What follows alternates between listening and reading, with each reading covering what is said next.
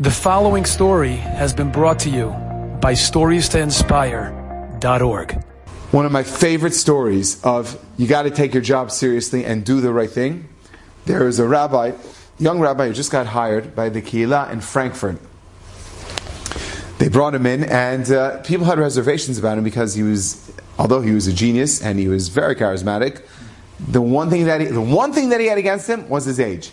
People said he's way too young. He was like 28, 29, brilliant young man. Him and his wife were gung-ho. They wanted to make a difference in the community.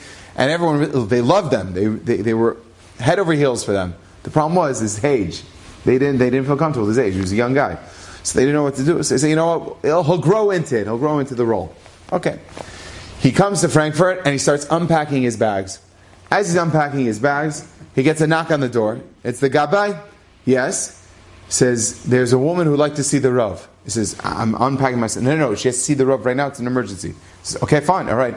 So please come, I'll show you the makeshift office, right? Sits down, the door's open. He says, yes. And she comes in, leaves the door open. He says, yes. He says, Rabbi, you need to help me. And she bursts out crying. And he gives her a tissue. He's like, yeah, what's wrong?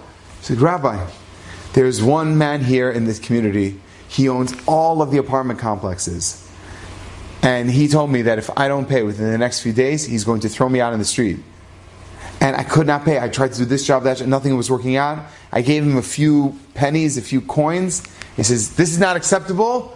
And with that, he hired a bunch of goons. They came into my apartment and started throwing my stuff out onto the street. Rabbi, she starts sobbing, my stuff is on the street. My kids are crying. I'm a widow. I don't have a husband. And my kids are orphans. Rabbi, what are you going to do? So this young man stood up, says, he did that to you? Calls the Gabbai. Gabbai, come here. Yes. What's the name of this man? Oh, no. Rabbi. You're new in town. You're talking about Mr. So-and-so? He turns to them. She says, yes, Mr. So-and-so. You mean the Mr. So-and-so, the very wealthy Mr. So-and-so? Yes, that person. Rabbi, can I have a word with you? Yeah. Rabbi, he is the most prestigious, wealthy man in entire Frankfurt. Nobody messes with him. You can't do that. He says, I don't know what you're talking about. Please go to that person's address and tell him he needs to come. I have to hear. I can't listen on one side. Maybe she has a warped perspective. I don't know who's right here. Rabbi, I mean, nobody really calls this man to Din Torah. You need to go right now. Please go. Thank you. Fine. He goes, knocks on the door. Butler answers the door. Yes. He says, the rabbi, let's see. Rabbi, we have a rabbi here? Yes, young guy. Oh, that rabbi. Okay, I'll tell my master. He comes, 2 minutes later, comes back and says, my master said he cannot come. He's in the middle of a business meeting. He says, okay, middle of business meeting, thank you so much. He goes back to the rabbi. Where is he? He said he's in the middle of business meeting. Middle of business meeting? What is he, a machutzev? I'm the rabbi here. Tell him he needs to come back right now. Rabbi, you don't talk like that. Tell him he needs to come back right now. Okay, he goes back to the rabbi. The butler's there waiting. Yes. The rabbi would like, I told you, he's in the middle of a business meeting. He says, he demanded that this man comes to him right now. Demand? Okay, I'll have to tell my master that. He comes back to the master, comes back 2 minutes later. My master told me to tell the rabbi, you just finished playing in the sandbox in the playground a few minutes ago. I'm doing very important business meetings. When I am finished with my business meetings, I will come meet you. Please leave me alone, and when I'm done, I will come meet you. The Gabbai comes back. Where is he? He didn't come. But he left you a message. What's the message? Stop playing in the sandbox and you're in the playground. Oh, phew. So the rabbi now, he's like, ooh, we're dealing really, really dirty over here. He said, okay, tell this man, Rabbi, wait, before you tell me, Rabbi, anything, you do realize that if you mess with this person, you no longer have a job here. He says, I don't care. You know what? Tell this person, as long as I'm the rabbi here, I am in charge of 3 letters.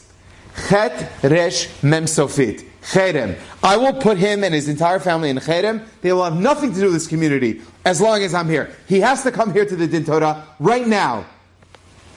Rabbi, seriously? Go now, please. Okay, no choice. The rabbi told me. He goes back, knocks on the door. He is shaking. He thinks himself, this is done. Who knows what's going to happen? Butler says, yes. What did the rabbi say? Does he realize that he's going to get fired from his job? Yeah, he realized that. What did he say?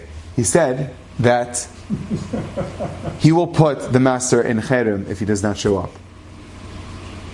Oh, hold on one moment. Tells him, 2 minutes later, the master comes out. wearing a very nice suit, beautiful top hat. He says, okay, lead the way. Show me where the rabbi is. Where's his apartment? They walk down, knock on the door. The rabbi gets up from his chair, the woman's sitting on the side, and the rich man comes over to the rabbi, gives a huge hug and kiss, says, Mazel Tov, Shalom Aleichem, welcome to Frankfurt. He says, Aleichem Shalom, I'm glad to be here. Now please sit down, we're going to do the Torah. He says, Rabbi, stop. This young woman over here, she's not a widow. She's my daughter, and she's a fantastic actress, as you can see right now. She fooled you.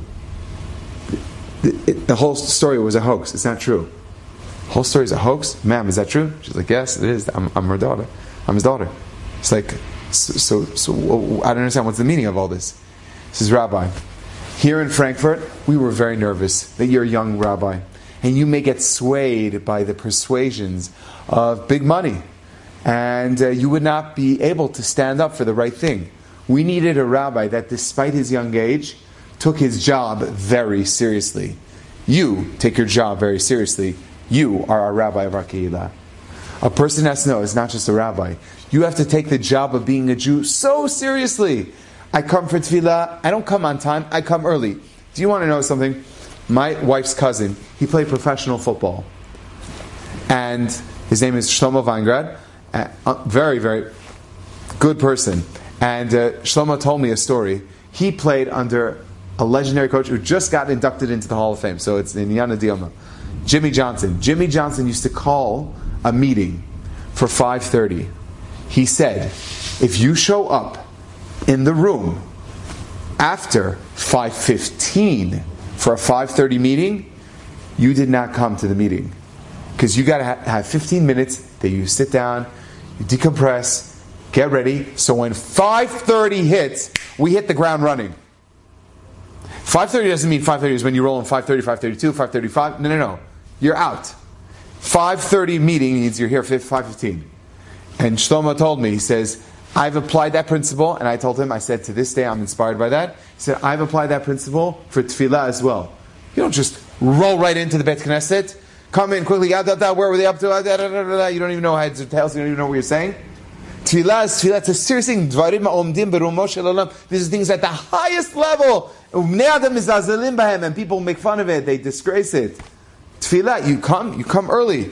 There's the Shem Yichud that you say before. There are different things that you say that elevate your tefillah, that when it's ready, it's time for tefillah, you're ready to go. You're going through all the olamot, and you're going on level upon level, layer upon layer, higher and higher and higher, until you reach the highest level possible, that karov the nevuah. And you could ask Borei Olam, you're talking to him. Baruch Ata, I'm talking to you, Borei Olam. I'm speaking directly to you. But people fail to do that because they don't prepare themselves. They don't take their job seriously. The job is a serious endeavor. You have to realize this is serious stuff.